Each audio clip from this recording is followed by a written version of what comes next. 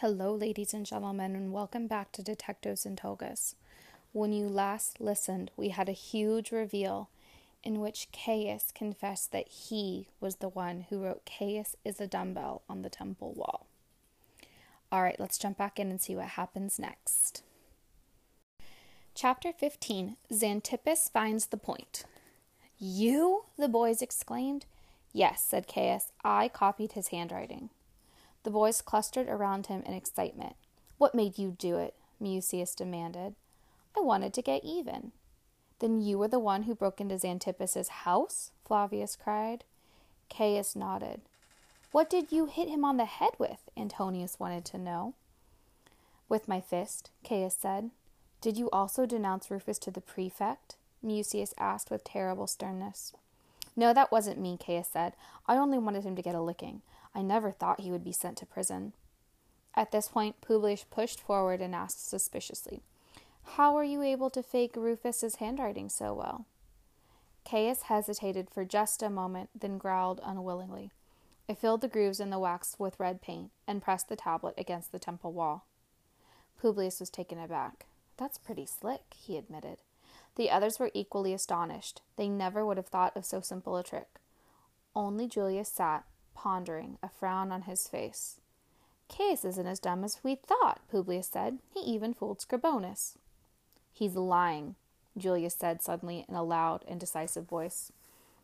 "I am not," Caius said uncertainly. "You are so lying," Julius retorted. "You didn't copy Rufus's handwriting at all. If you had filled the grooves in the wax with red paint and pressed the wax tablet against the wall like you say, the writing would have come out turned around. I can prove it to you. Look at this," he told the others and went to the table. Taking a piece of charcoal with which Flavius had written the letter to the emperor, he crumpled it, spat vigorously into bits several times, and with his hands kneaded the mass into a black pulp. Then he rushed to the corner and came back with a smooth piece of board. Sticking his forefinger into the charcoal paste, he wrote the word "Caius" on the board. Then he pressed the board firmly upon the white marble tabletop, lifted it, and triumphantly showed them the result. On the marble top they could distinctly see, though rather smearily, the word "Suiac." Mucius turned around and studied Caius with great seriousness. "Will you explain, please, why you said you didn't when you didn't?" he asked sternly. Caius stood with compressed lips, but abruptly he turned red and said, "Take me to the prefect and tell him I did it. Then Rufus will be released." "Oh ho, so that's the way the wind blows," Publius cried scornfully. "I suppose you're sorry now that you tattled to your father about Rufus?" Caius nodded. "It's my fault he's in prison," he muttered guiltily. "Well, it's decent of you to admit it," Julius observed with more friendliness. "Let's be nice to him again," Flavius said. "He's sorry about it all." "I'm not sorry about anything," Caius mumbled crossly. "I want to be taken back in the gang again, that's all." "We haven't any time to be playing," Mucius said. "We have to find out who copied Rufus's handwriting. Otherwise Rufus is done for." "I know," Caius murmured with downcast eyes. "I heard the whole thing. The reason I hid was because I wanted to know what you fellows were saying about me. How do you know that somebody faked the handwriting?" "That's just what we can't prove," Mucius said. "Nobody will believe us. People will believe Scribonus." "Maybe there's some trick to it," Caius said, scratching himself behind the ear. He looked anything but bright as he did so. "Or magic," Antonius suggested. At the word trick, Julius looked up and fixed his eyes on Caius with a cunning expression. "How did you happen to think up that story of the paint in the grooves of the wax?" he asked. "Did you hit on that all by yourself?" "I once watched the way our cook baked cookies," Caius replied. "The cookies were all shaped like letters. This was a long time ago, but it made a big impression on me. He had wooden molds which were shaped like letters. He placed the molds on the bronze platter. Then he poured the dough into the grooves of the letters and put the platter into the oven. When he took the platter out later and lifted the molds, there were the baked letters right on the platter. He gave them to me so I could learn how to read, but I ate them." "Heavenly gods, help me," Julius murmured, overwhelmed. "I bet I have it." "Have what?" "Of course, that's the way it was done. No other possible way," Julius moaned. "He's gone out of his mind," Flavius said. "An evil spirit has gotten into him," Antonius said. "Let him talk," Mucius shouted at them. "I know how Rufus's writing was copied," Julius said. Someone pierced through the letters on his wax tablet, then pressed the tablet against the wall and ran a brush dipped in red paint over the grooves. That way, Chaos as a dumbbell would appear on the wall just the way Rufus wrote it. It took a while for the others to grasp what he meant, but then they all cheered him loudly. Julius had solved the mystery. Flavius and Antonius danced with joy. Mucius pounded Julius on the back. "You're a genius," he praised him. Caius alone had not understood a word of the explanation, but no one expected him to. Even Publius had nothing to criticize this time. "I had a hunch it was something of the sort," he said with a grin. "Let's have that letter," Mucius said. "We must add this explanation. Rufus will certainly be freed today." Flavius had to sit down at the table again, and Julius and Mucius began dictating the postscript about the forging of the script. But before Flavius could finish the last sentence, they heard a well-known voice at the entrance saying, "So I finally caught up with you scoundrels," and in hobbled Xanthippus, leaning on a stick. The boys gaped. Xanthippus himself in person! What could have made him seek them out in their cave? Certainly nothing pleasant. And sure enough, Xanthippus was in anything but a sweet temper. "If Rompus hadn't told me you might be in your cave, I would have never found you," he scolded. "Lovely tales I've been hearing." He groaned, limped toward them, paused, and looked around for a seat. Mucius hastily took a box and offered it to their teacher. Xanthippus cautiously settled down on the box and glanced around with a frown of disapproval, for the cave was not exactly a model of neatness. Then he went on. "Rufus's mother and Rompus came to see me. They had the idea that you might be at school, but of course you weren't to be found. Livia told me that this sorry mess with Rufus, a terrible, terrible thing. There isn't much I can do since I am not a Roman citizen, but I assured her of my support. My leg still hurts like the devil, but I went looking for you. I had to rent a sedan chair with 2 bearers. They're waiting for me outside, and every minute is costing me money, so hurry up. What did Luco say?" The boys remained shamefacedly silent. Finally, Julius murmured, "For some reason, Lucos wouldn't use his second sight for us." "But we found out for ourselves that Rufus is innocent," Mucius declared proudly. "So you have you?" Xanthippus said. "You might have taken the trouble to let Livia know, leaving that poor woman in suspense all this time. Is that nice?" "We wrote a letter to the emperor first," Julius said.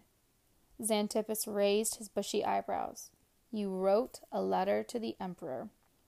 "We wanted to show that Rufus is completely innocent and ask for a pardon for him," Mucius said. "Where is this fine letter of yours?" "Here." Mucius handed their teacher the book on which Flavius had written the letter. Xanthippus moved closer to the light, unrolled the parchment, and began reading.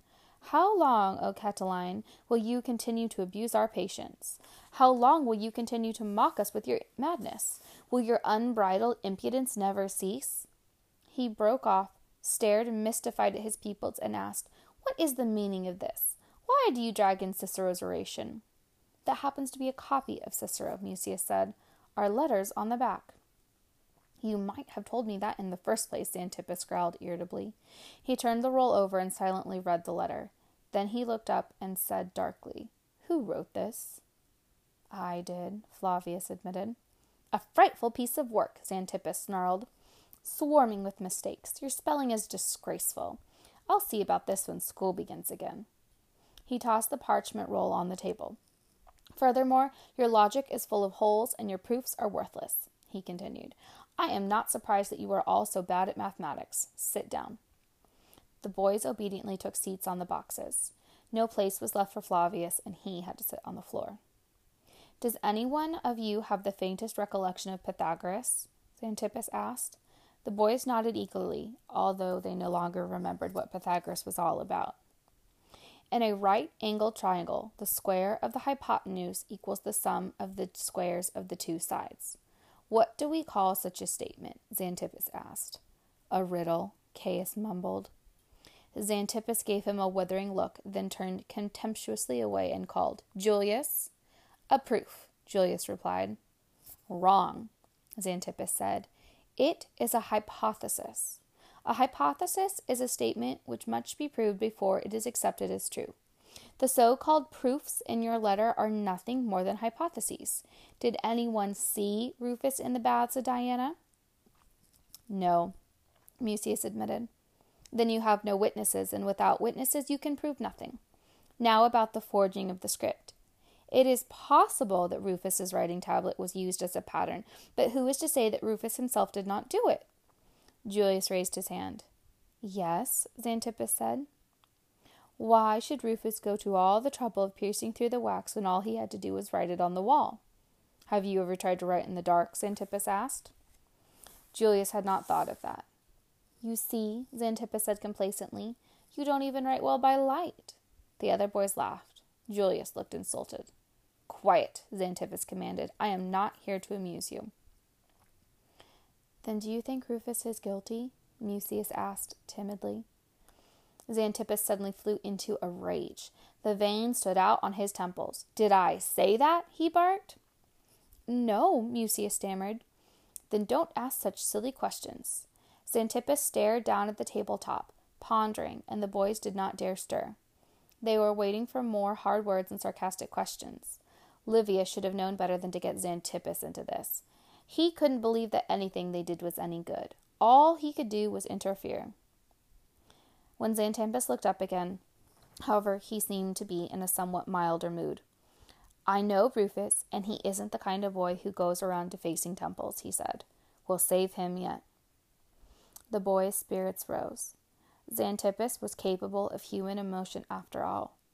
Delighted, Mucius cried out, We've been racking our brains trying to think of who really did it. Xanthippus said pedantically, You have no doubt overlooked the very point that might give us a lead. Mucius, tell me once more and very carefully all that you have so far learned about the whole affair in regard to Rufus. I want every little point. Even something that seems unimportant may give us a clue. Mucius stood up as if he were in class, took a deep breath, and began somewhat clumsily to tell the story. But as he went on, he gained assurance. He gave a blow-by-blow description of everything that had happened since the fateful quarrel between Rufus and Caius, what he had done and what the other boys had done, what they had discovered, what conclusions they had drawn. Now, for the first time, he saw some use in all the drill that Xanthippus had given them in the art of public speaking. When he had finished, Xanthippus nodded approvingly. Take your seat, he said. Mucius sat down. Xanthippus reflected for a while. Then he pounded his stick twice against the rocky floor of the cave and said, We have our point to stand on. The boys stared at him in suspense. Our point is the newspaper report, Xanthippus went on. What occurred to you when you read the report about the defacing of the temple? Nothing, Julius confessed. We were angry, Flavius said. On the contrary, you should have been pleased, Xanthippus declared. The newspaper report proves to us that Rufus is not guilty, that, in fact, he is completely innocent. Why? The boys chorused. Because the newspaper report was written before the defacing of the temple was committed, Xanthippus said. Do you understand? The boys did not. Then I shall have to explain this simple matter to you, Xanthippus sighed. The censor's office, which publishes the newspaper, does not open until the 3rd hour of the day. The first task of the officials is to post the morning newspaper in the forum, but the reports for the newspaper are written the night before. You see, they are written in script, and that requires much time and trouble. If the officials only began in the morning, it would be very late before the first edition of the newspaper comes out.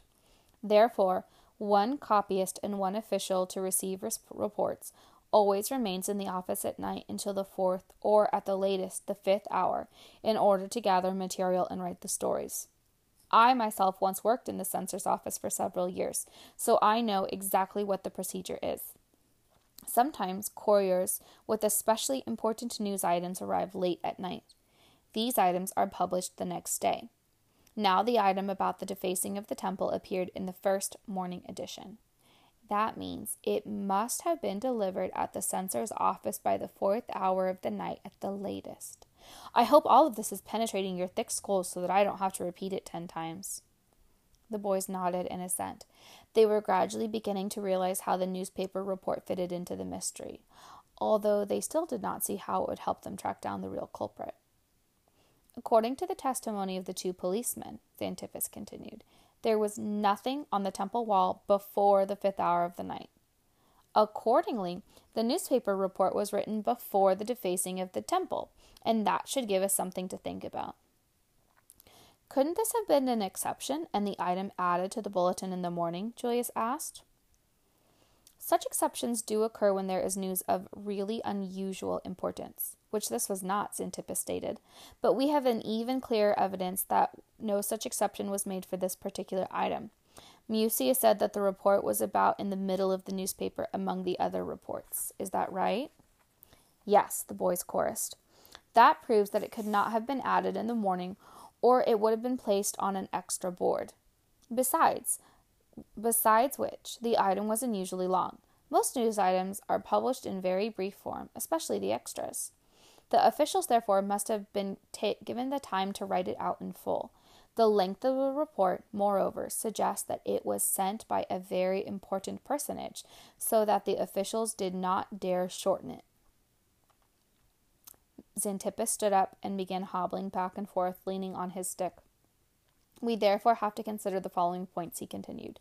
How did this important personage know that Caius Isidumble was going to be written on the temple wall? What was his interest in seeing that the incident was reported in the newspaper? Why was the suspicion so obviously pointed towards the pupils of Xanthos School? And finally, who is this personage? This last question is the first matter we have to discover. That ought to not be too difficult. For example, if we know which courier delivered the report to the censor's office, we can find out who sent him. I am unfortunately out of commission. My leg hurts and I must go back home and lie down.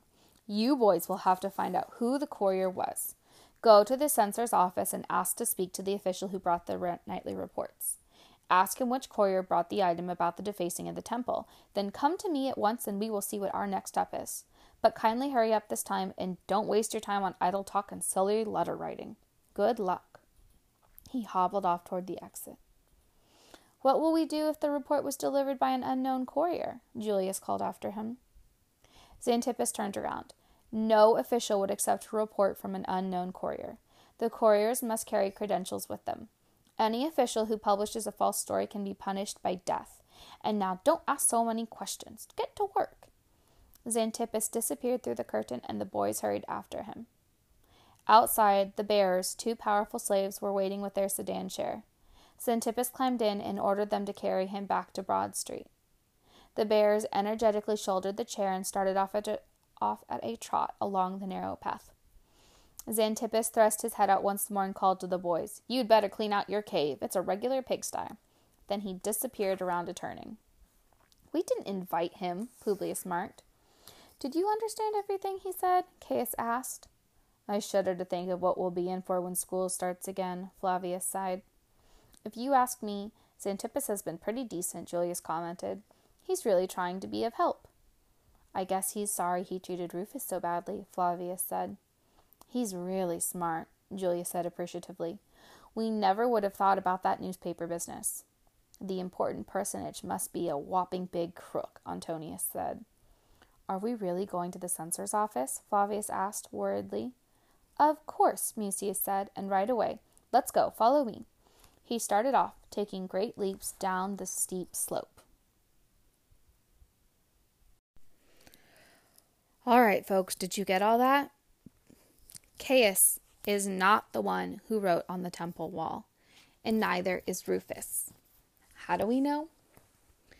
We know because, according to the police officers, the writing on the temple wall took place during the 4th to the 5th hour of the night. But the newspaper is also written around that same time. The only way the newspaper could have known this was if someone had told them ahead of time.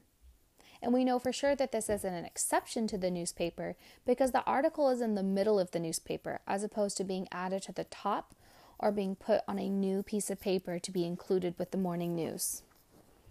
All right, what do you think? If it wasn't Rufus, who did it? Chapter 16, Cheap Soap, Burned Oil, and Onions. The boys had to go twice around the State Archives building on the Forum before they found, on a quiet sideline, the entrance to the censor's office. At the door stood an armed guard, a tough-looking young man. "What are you kids after?" he asked harshly.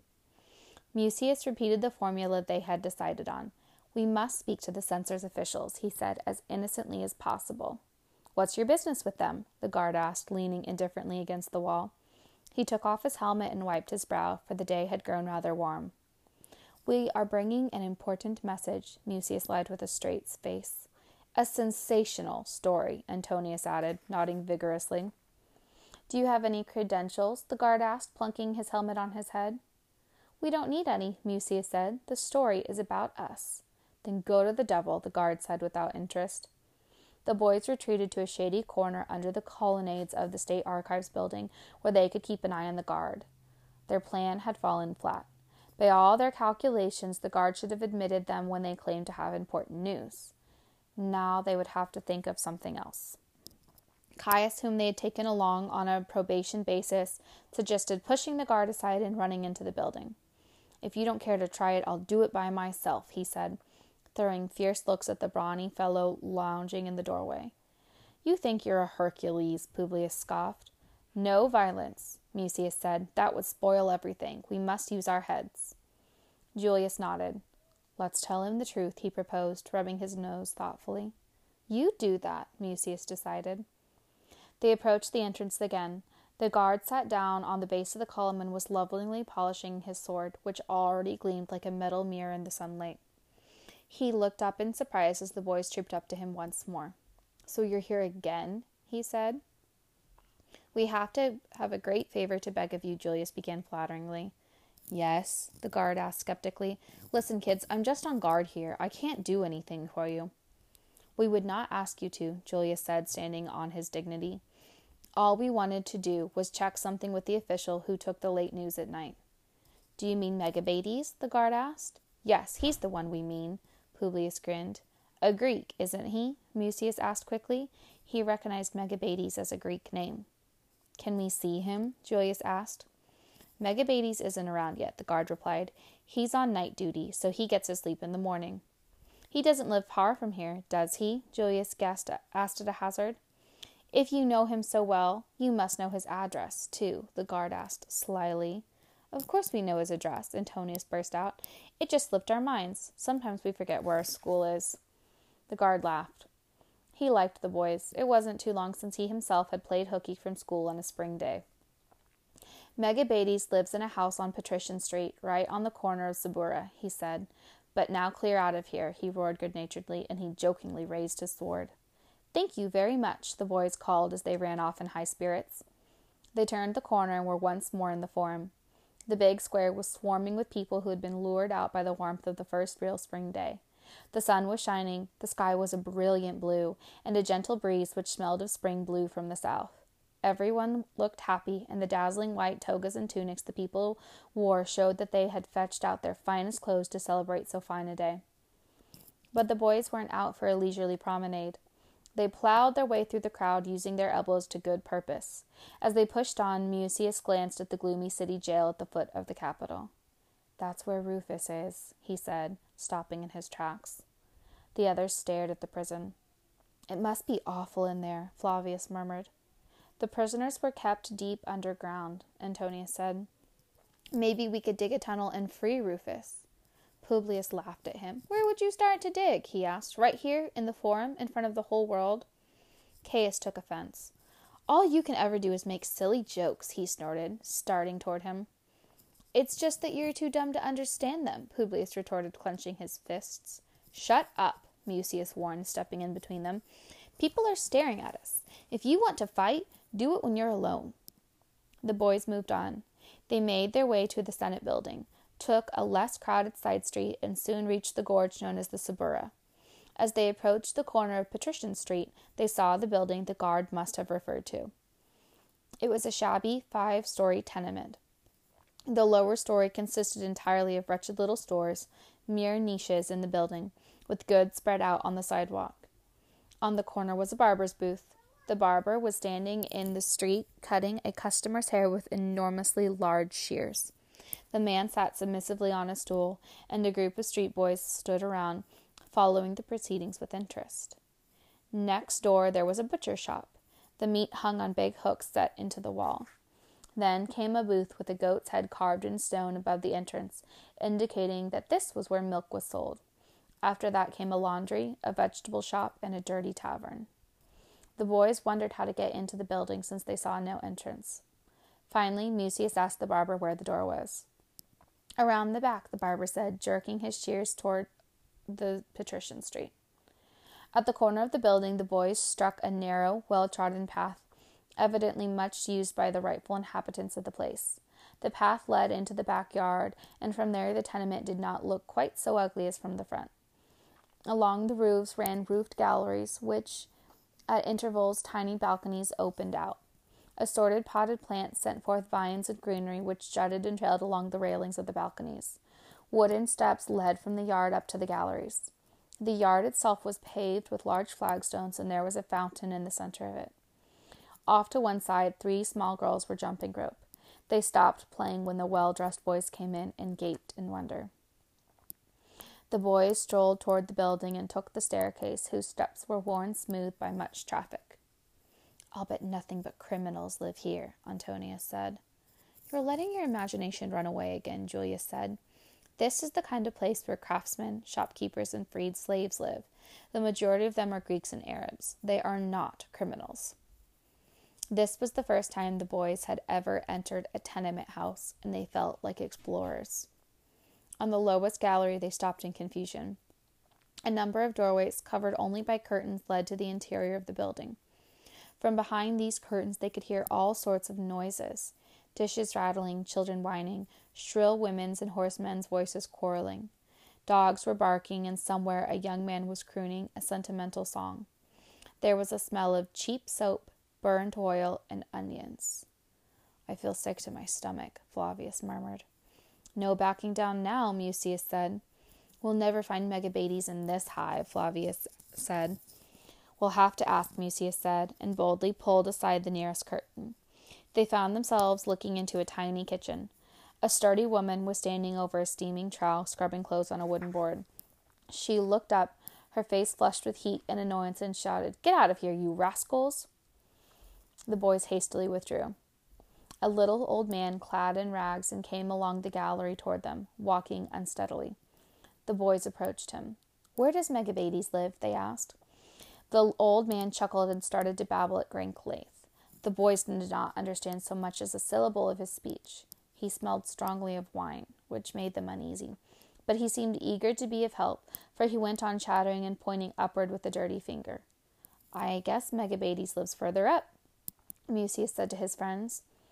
"But where?" Publius asked. "On the roof?" "Wait, I have an idea," Julius said, turning to Publius. "Do any of you happen to have a charcoal pencil with you?"